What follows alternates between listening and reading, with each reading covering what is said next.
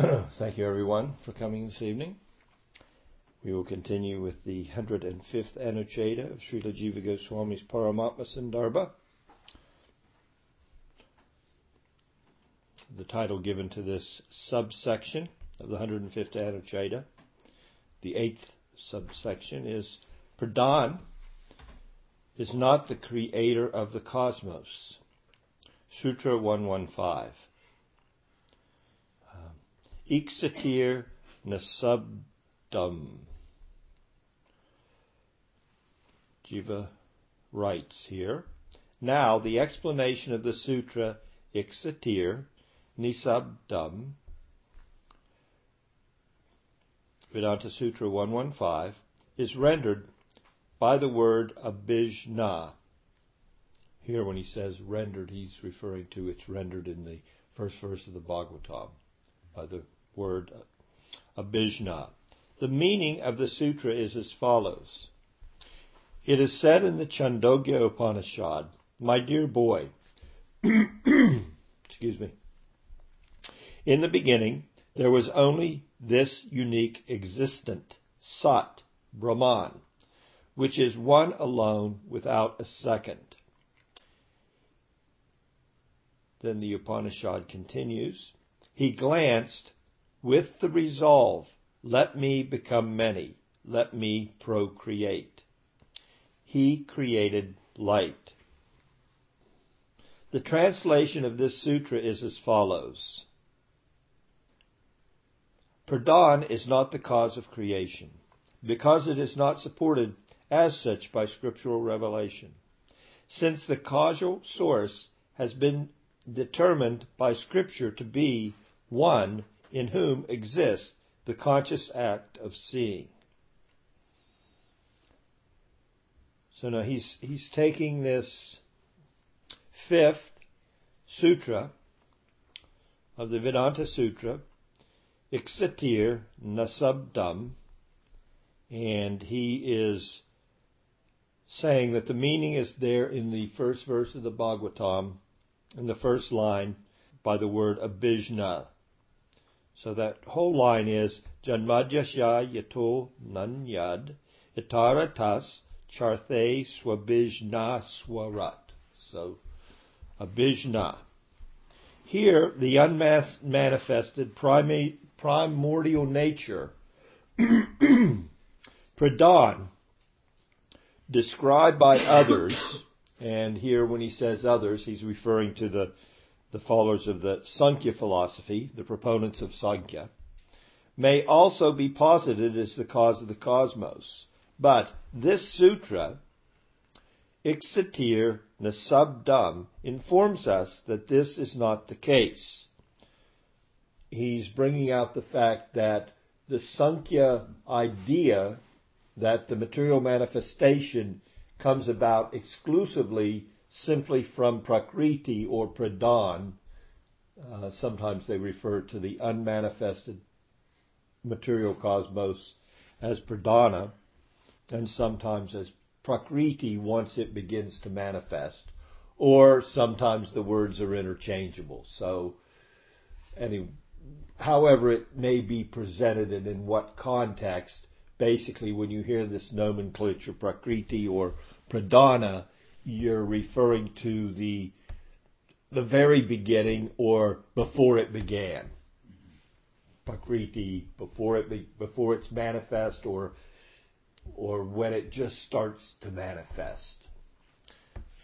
And it's referred to variously, but just so we put it in context. So the proponents of the Sankhya philosophy, they don't give credit to a personality. They say that material nature just comes about from Pradhan. Pradhana manifests the material manifestation, and then it wraps it back up. But there's no active force there except what the force that they're accrediting to Pradhan itself. So they're basically saying the stuff that the cosmos is made of is in and of itself powerful enough to generate a cosmos and wrap it up. That's their philosophy. Jiva's saying, okay, that's their philosophy, but it doesn't work if we're going to accept the Veda, and if we're specifically going to accept that part, because the Sankhya philosophy is based upon the Veda also. The Veda is a very wide berth of knowledge. So they also base their philosophy. They're also Astika, meaning that they accept the Vedas, different philosophical schools according to Indian culture. Those philosophic schools that accept the Vedas are referred to as Astika, and the Nastikas don't. They do not accept the Vedas. The Sankhya philosophers, they accept the Veda, but they're taking out those portions that support their idea that ultimately the universe is just manifesting out of Pradhan. And Jiva's saying no.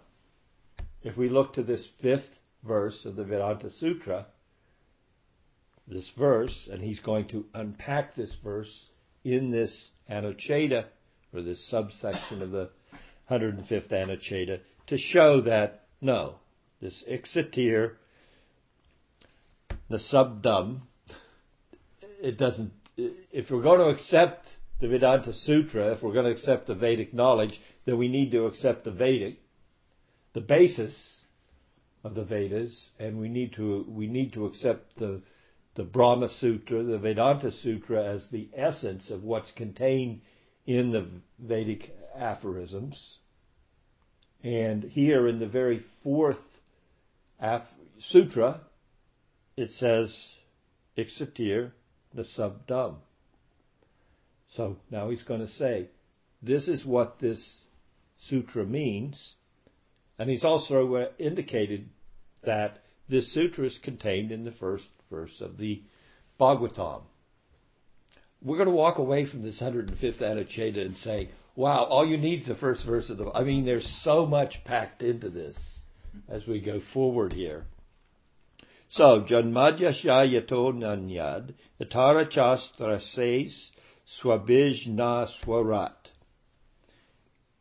That for which the scriptural revelation, sabda, is not a source of valid testimony, praman is called a sabda.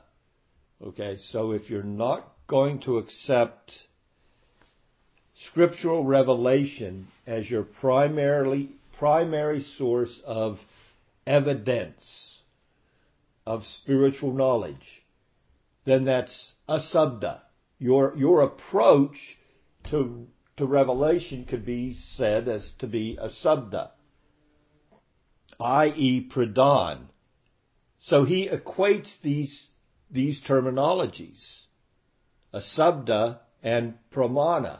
He equates them, i.e. pradhana, which is discernible through inference instead.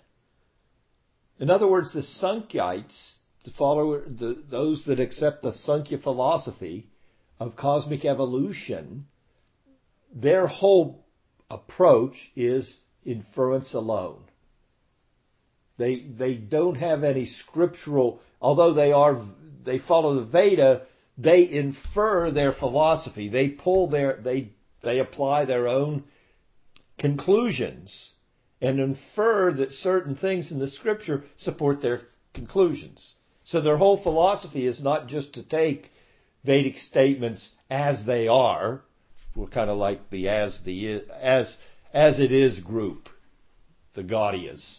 We accept the Vedas as it is. We accept Bhagavad Gita as it is. We don't need an interpreter. Krishna says pretty clearly in there what he means. We don't need to say, well, Krishna really didn't mean that, and Krishna really wasn't a person, and there wasn't a battlefield, and this is referring to the conflicts that are in the mind of man, and really mankind's talking to himself, and who knows all the different ways that different philosophers look at the simple Gita Upanishad and give their own interpretation and infer one thing to mean another when Scripture's pretty straightforward, especially when we come to the Vedanta Sutra, the Brahma Sutra. It's pretty right there in your face. This is, Atato Brahma Jignasa, now inquire into Brahman. And so the sutras are straightforward. And we notice that scriptural Bhagavatam is pretty straightforward literature. You really have to twist things around.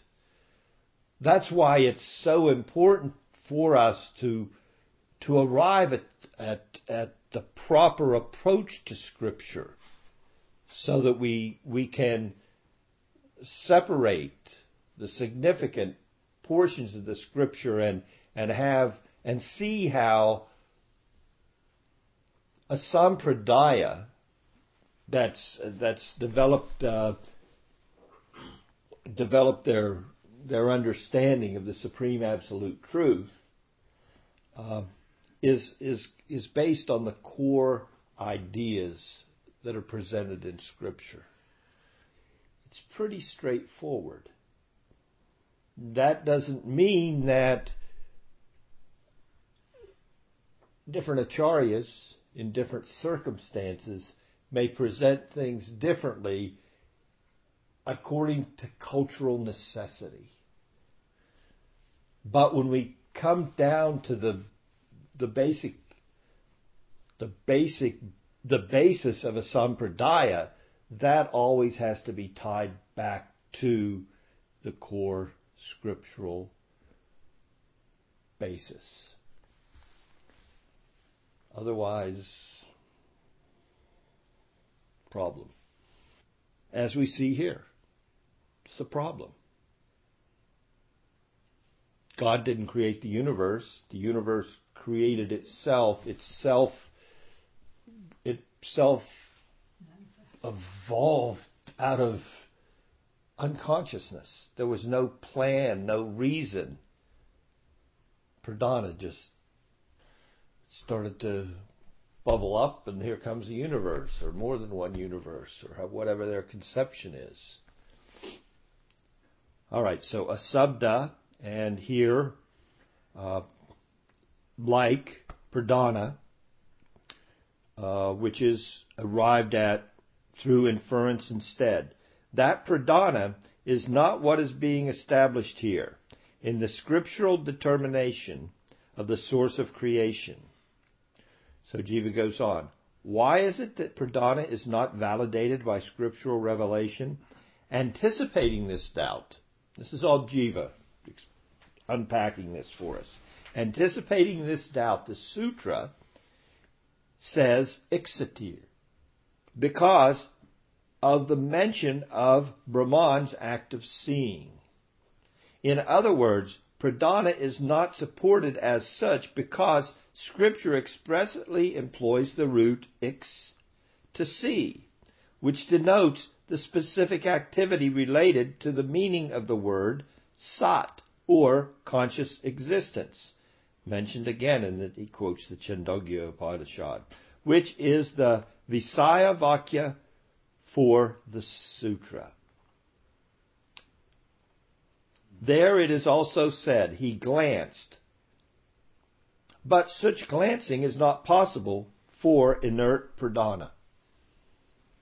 I mean, what glancing can a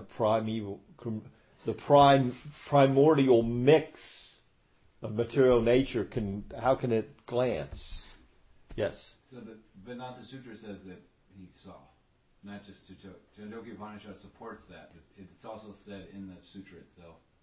Well, there's one thing that's interesting here, and I wanted to research it, but I didn't have time, is the way this is written and presented in English, which denotes the specific activity related to the word sat, or conscious existence, mentioned in Chandogya Upanishad, which is the Visaya Vakya for this sutra.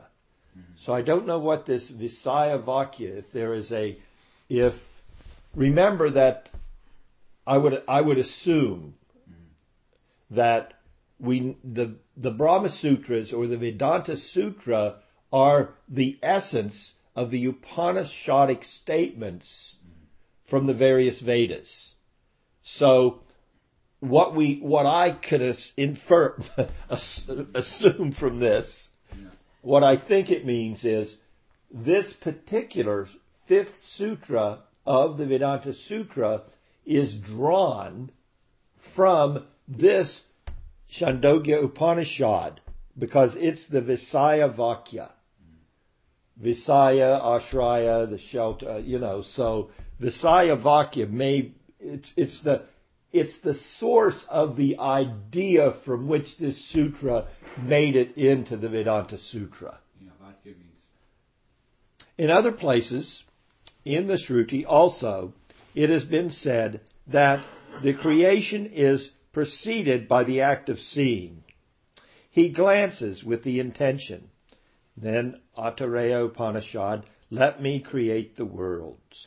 He creates these worlds, the vast space between heaven, the visible galaxy, the earth, and the subterranean world. And then he gives some more. He created these worlds, the vast space between heaven, the visible galaxy, the earth, and the subterranean world. Aitareya Upanishad 1:1:1-2. So he's kind of bringing that out, that these Vedanta Sutras are really sutras. They're like the condensed essence of various things that are found in the Upanishads. The act of seeing here entails omniscience because it involves deliberating on all that is to be created within the cosmos. Therefore, to convey this entire meaning of the sutra, the Bhagavatam verse says, the supreme truth is omniscient, abhijna. So now he's going to the Bhagavatam, the same terminology in the first verse of the Bhagavatam that is there in this fifth sutra of the Vedanta Sutra. And guess what? A doubt could be raised. But surely, at that time, there was no possibility of there being any object for Brahman to glance upon. Since it is stated that he was one alone without a second, and Jiva quotes Chandogya Upanishad, one alone without a second. So what could he look at? So there was nothing to see, so he didn't have anything to glance upon, so therefore, what doesn't Jiva saying, you could say, doesn't make sense. He glanced upon what? If he's one alone, if the supreme whole, Brahman, created, but what created from what? What everything springs forth from him. Janmadhyasya yataha. So there was nothing else there except him for it to spring forth from. So what did he glance upon? To this the verse responds. Jiva continues. He is self-resplendent, swarat. Abhijna swarat. So the Bhagavatam, the next word is swarat. Meaning that he exists in those various forms by virtue of his own essential being, swarup. This is affirmed in the mantra. And then he quotes from the Svetasvatara Upanishad. He does not possess a material body or senses. He is inherently self-endowed with cognitive capacity, jnana shakti, infallible will, bala shakti, and the capacity to act, kriya shakti. And we're familiar with that verse. We've heard it a few times. Parashya Saktir Vividaiva Suyate. Swabhavika Jana Bala Kriyacha. Jana Bala Kriyacha. So the Lord has these characteristics. Jnana Shakti, Bala Shakti, and Kriya Shakti. The capacity to be aware of things, the capacity to have an infallible will, such a sankalpa, whatever he desires, it's immediately accomplished, and the capacity to act, Kriya Shakti. By this, it also follows that like his seeing capacity, his cognitive capacity, his endowment with form is also inherent, which will also be confirmed later when it is said that he breathed. That form is indeed the same as has been described earlier. From the commentary, an analogy is given that might make it a little easier for us to understand this last portion of the subsection. Just as the head of state is on leave, taking a vacation, and is said to be alone in his mansion, it does not mean that there is no family members or personal attendants accompanying him. All it means is that no outsiders are present in his company. So this is an analogy that's given in order to abhijna swarat, self-endowed, self-resplendent is another translation. So we'll continue to the next 105.9, the ninth subsection of the 105th Anucheta. Bhagavan is the source of the Veda. It's an alternate explanation that Jiva is going to give us to Sutras 3 through 5. So we'll go back just to know what he's talking about. 3 through 5.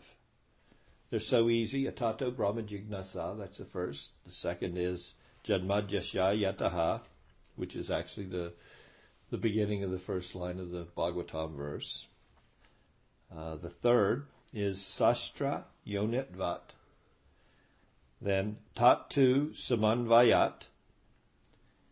Then the fifth one is the one we just did, Iksatir Nasabdam. So now Jiva's going to give an alternative meaning to the third, fourth, and fifth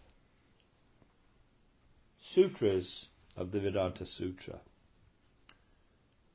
Next, the Bhagavatam verse 111 offers an alternative meaning to the sutras, Vedanta Sutra 113, Sastra Yonitvat.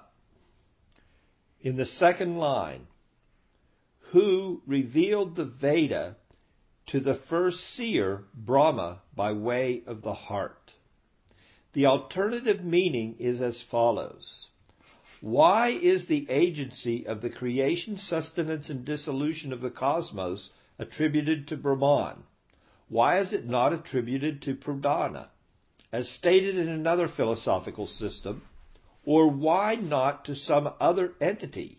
In response, the sutra says that it is because he is the womb, yoni, the source of the scriptures, sastra, called the Veda.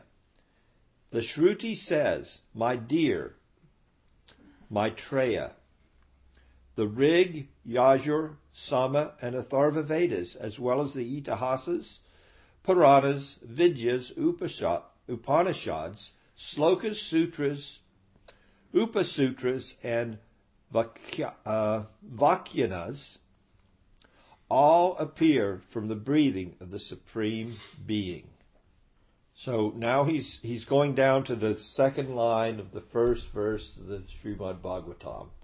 Teni Brahma Hridaya Adi Kavaye. And he's going to unpack that. By unpacking that for us, he's going to further explain these three sutras from the Vedanta Sutra dealing with the significance of Shastra being the only valid means whereby one can acquire reliable knowledge, praman. Scripture contains various types of unlimited knowledge that are inaccessible through any other means of valid knowing, praman. And its source is Brahman alone, as confirmed by Scripture itself. Consequently, Brahman is the chief omniscient. Without such omniscience, no other entity can perform the complete acts of creation, sustenance, and dissolution, and thus the cause of the cosmos is Brahman alone, having the characteristics described above, and not Pradhan or any other living entity. This is now explained in detail in the Bhagavatam verse. Who revealed the Veda to the first seer, Brahma, by way of the heart? Tani Brahma Hriday Ya Adikavaye. Tani Brahma Hriday Ya Adikavaye. The word Brahma here means the Veda. The original seer, Adikavi, is Brahma. Bhagavan caused the Veda to manifest directly through Brahma's heart, i.e. exclusively through his illuminated interior sense, antakarana, and not by speaking words. The same thing happened to Dhruva to a certain extent. He didn't even know when he finally had darshan with the Lord after being 5 years old and performing austerities, and the Lord appeared before him and he was at a loss for words. How do you praise this personality? Because he was only 5, he hadn't yet been schooled in Scripture. He hadn't yet learned from a guru how to worship the Lord properly. But he wanted to offer, his intent was, I want to do this right. Here's the Lord appearing before me. I don't want to get it wrong. How do I worship you? And of course the Lord, He knows what's in our heart. He knows what is our desire. Reading Dhruva Maharaj's heart and understanding his desire in regards to worship, being able to offer prayers appropriately, but also knowing Dhruva didn't have any context. He didn't have how do you praise somebody? There's a certain way that you're supposed to do it appropriately, and that's revealed through Vedic knowledge.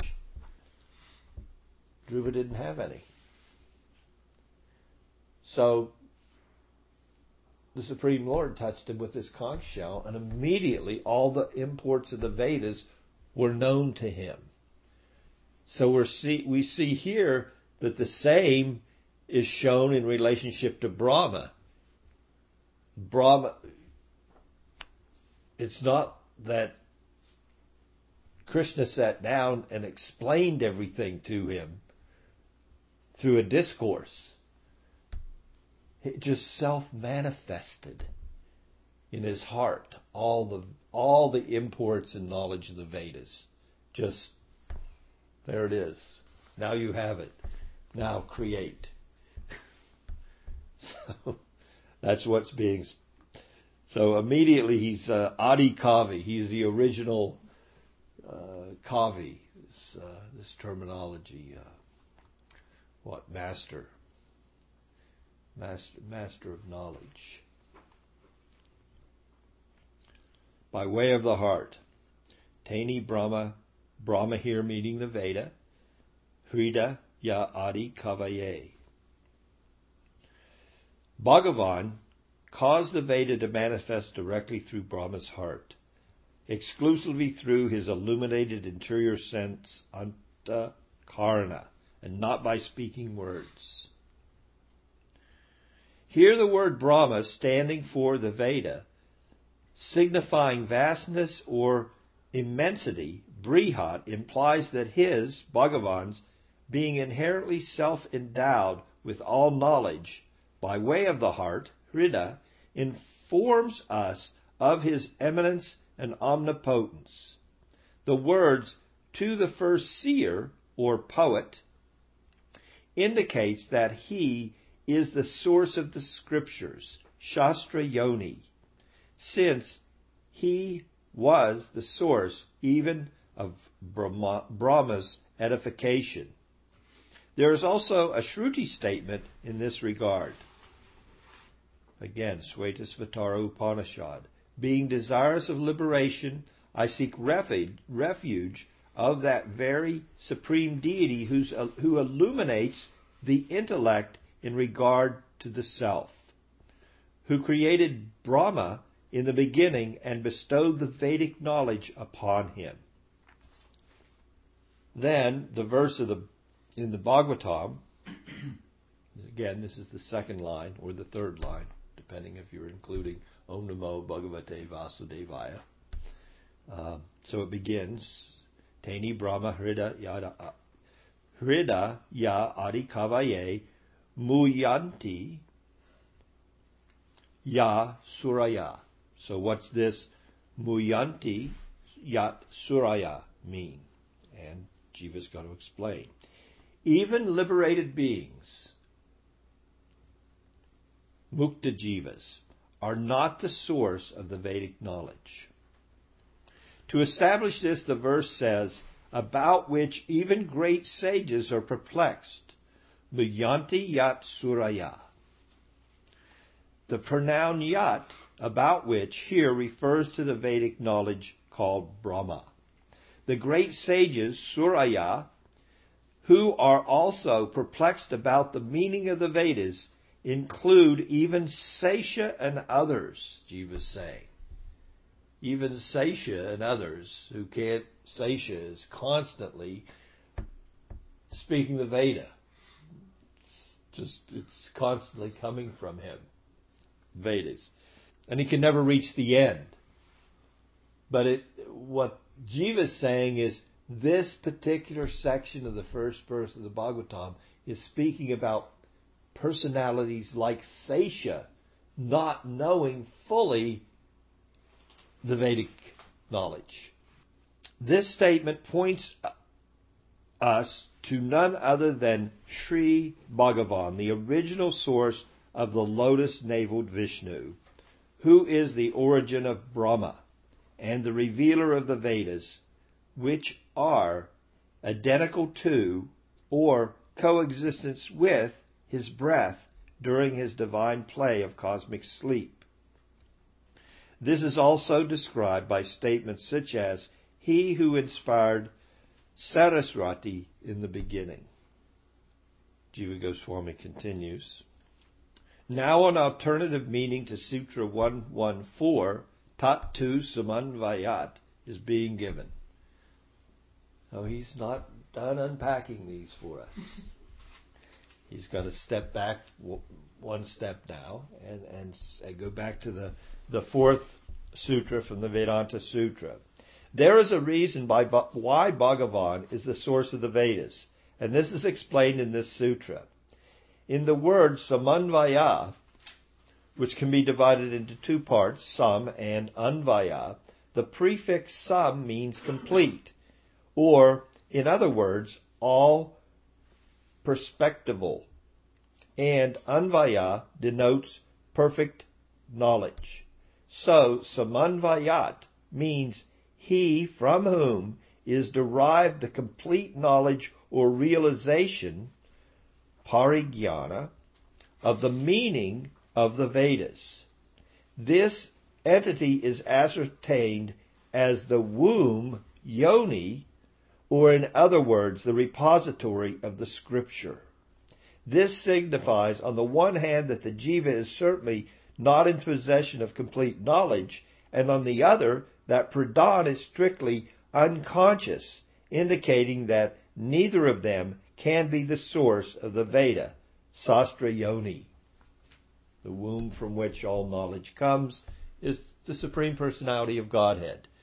Don't think in any other way, Jiva's saying. It can't be a jiva, even up to the point of someone, even the great sages, the people that supposedly know the Veda, even Sesha. No, they're not the womb of Vedic knowledge. It can only be the Supreme Lord. So it's not, and as far as it being Pradhan, the source of the knowledge upon which Brahma is able to populate a universe, create and populate a universe, that's also not feasible. So when we use this term yoni, the entity is ascertained as the womb, yoni, or in other words, the repository of the scriptures. This signifies on the one hand that the jiva is not in possession of complete knowledge, and on the other that pradhana is strictly unconscious, indicating that neither of them can be the source of the Vedas, Sastra Yoni. As the Shruti says, he knows whatever is to be known, and yet of him there is no knower. So to disclose, through the principle of exclusion, that Bhagavan is intrinsically self-endowed with complete knowledge of the Veda, the verse indicates the lack of such complete knowledge in all jivas whatsoever by the phrase, Mujyanti Yat Suraya, about which even great sages are perplexed. This is the first verse of the Bhagavatam. So don't think that the knowledge that you're going to receive here is based on anything else. This is the real deal. And it's being unpacked for us. It's the real deal. It's the knowledge that gave Brahma the capacity to create a universe. It's the knowledge by which you can attain self-realization. And there's no question of its source. If we look carefully to the opening verses of the Vedanta Sutra, or we look carefully to the very first verse of the Bhagavatam, this is made perfectly clear. That's what Jiva Goswami is conveying here. Even learned sages such as Sesha are perplexed as to the meaning of the divine sound revelation, Sabda Brahman. This is described by Swayam Bhagavan, Sri Krishna himself. Now Jiva Goswami goes to the 11th canto of the Bhagavatam, and he quotes Krishna. Krishna says, "No one in the world besides me knows the heart, the inner mystery of the Veda. What it enjoins and prohibits in its Karmakanda portion, they can't even get the Karmakanda portion. They don't know even that completely. What it reveals through mantras and aphorism in its portion dealing with the worship of gods, and what it concludes after examining various alternatives in its Jana Kanda division. By this also Bhagavan alone has been directly described. Now an alternate meaning of the Sutra 115, Iksatir Nasabdam, is illuminated by the word Abhijna itself." Jiva's he's unpacking this, he's showing, and really we can come away from this whole presentation at the end of the Paramatma Sandarbha with a deep appreciation of the significance of Shastra, of our reliance on Shastra, of Shastra being the basis upon which the Siddhanta of a Sampradaya is established, and that Shastra is presenting the various tattvas, the truths upon which that Siddhanta is formulated. And from that formulation, then we have a conception. And the conceptions, they differ from one Vaishnava Sampradaya to another Vaishnava Sampradaya. But they're all based on Scripture. And what Jiva's doing for us is he's showing we're in the Madhva Gaudiya, Brahma Madhva Gaudiya Sampradaya, and we look to the Bhagavatam as that's really where the essence of an understanding of the Vedanta Sutra, which is the essence of all the various Veda as far as the spiritual essence. There's other essences there in the Vedas, the Karmakanda sections. There's Vedic presentations for living entities and various under the influence to a lesser or greater degree of all the various modes of material nature. So, I mean, the Veda is extremely comprehensive, but when we get to the spiritual essence, what's the heart of Vedic knowledge, then we have to go to the Vedanta Sutra. This has been extracted here. Here it is. Here's the sutras. And it's very significant because every sampradaya, the siddhanta, the underlying principles, the underlying understandings of every Vaishnav sampradaya rests upon a comprehensive viewpoint on the Vedanta Sutra. We're a little different, the Gaudiyas. We say, why not just take the one that the author himself presented, the Bhagavatam? And it's a good approach. Not only that, but the Bhagavatam itself, the author explains how it came about. I did the whole job. I presented all the Vedic knowledge in writing for the benefit of humanity. All 4 Vedas, and then a 5th Veda, the Mahabharata, and then a Vedanta Sutra, then all the Puranas. I presented it all. But I was discontent. Something didn't sit right with me. And then my guru asked me to enter deeply into my discontent, and I did so, and it was revealed to me in revelation the necessity to present the Bhagavat Purana again so that it brought out completely the significance of the true goal of human life, which doesn't rest in artha, dhamma, kama, or moksha. It rests in prem bhakti. So,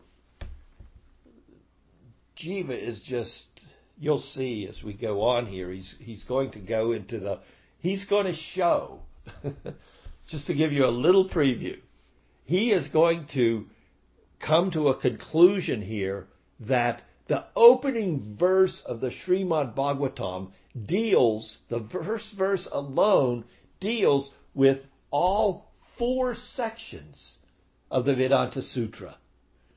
Do we have any questions this evening? Thank you very much. Thank you for your association.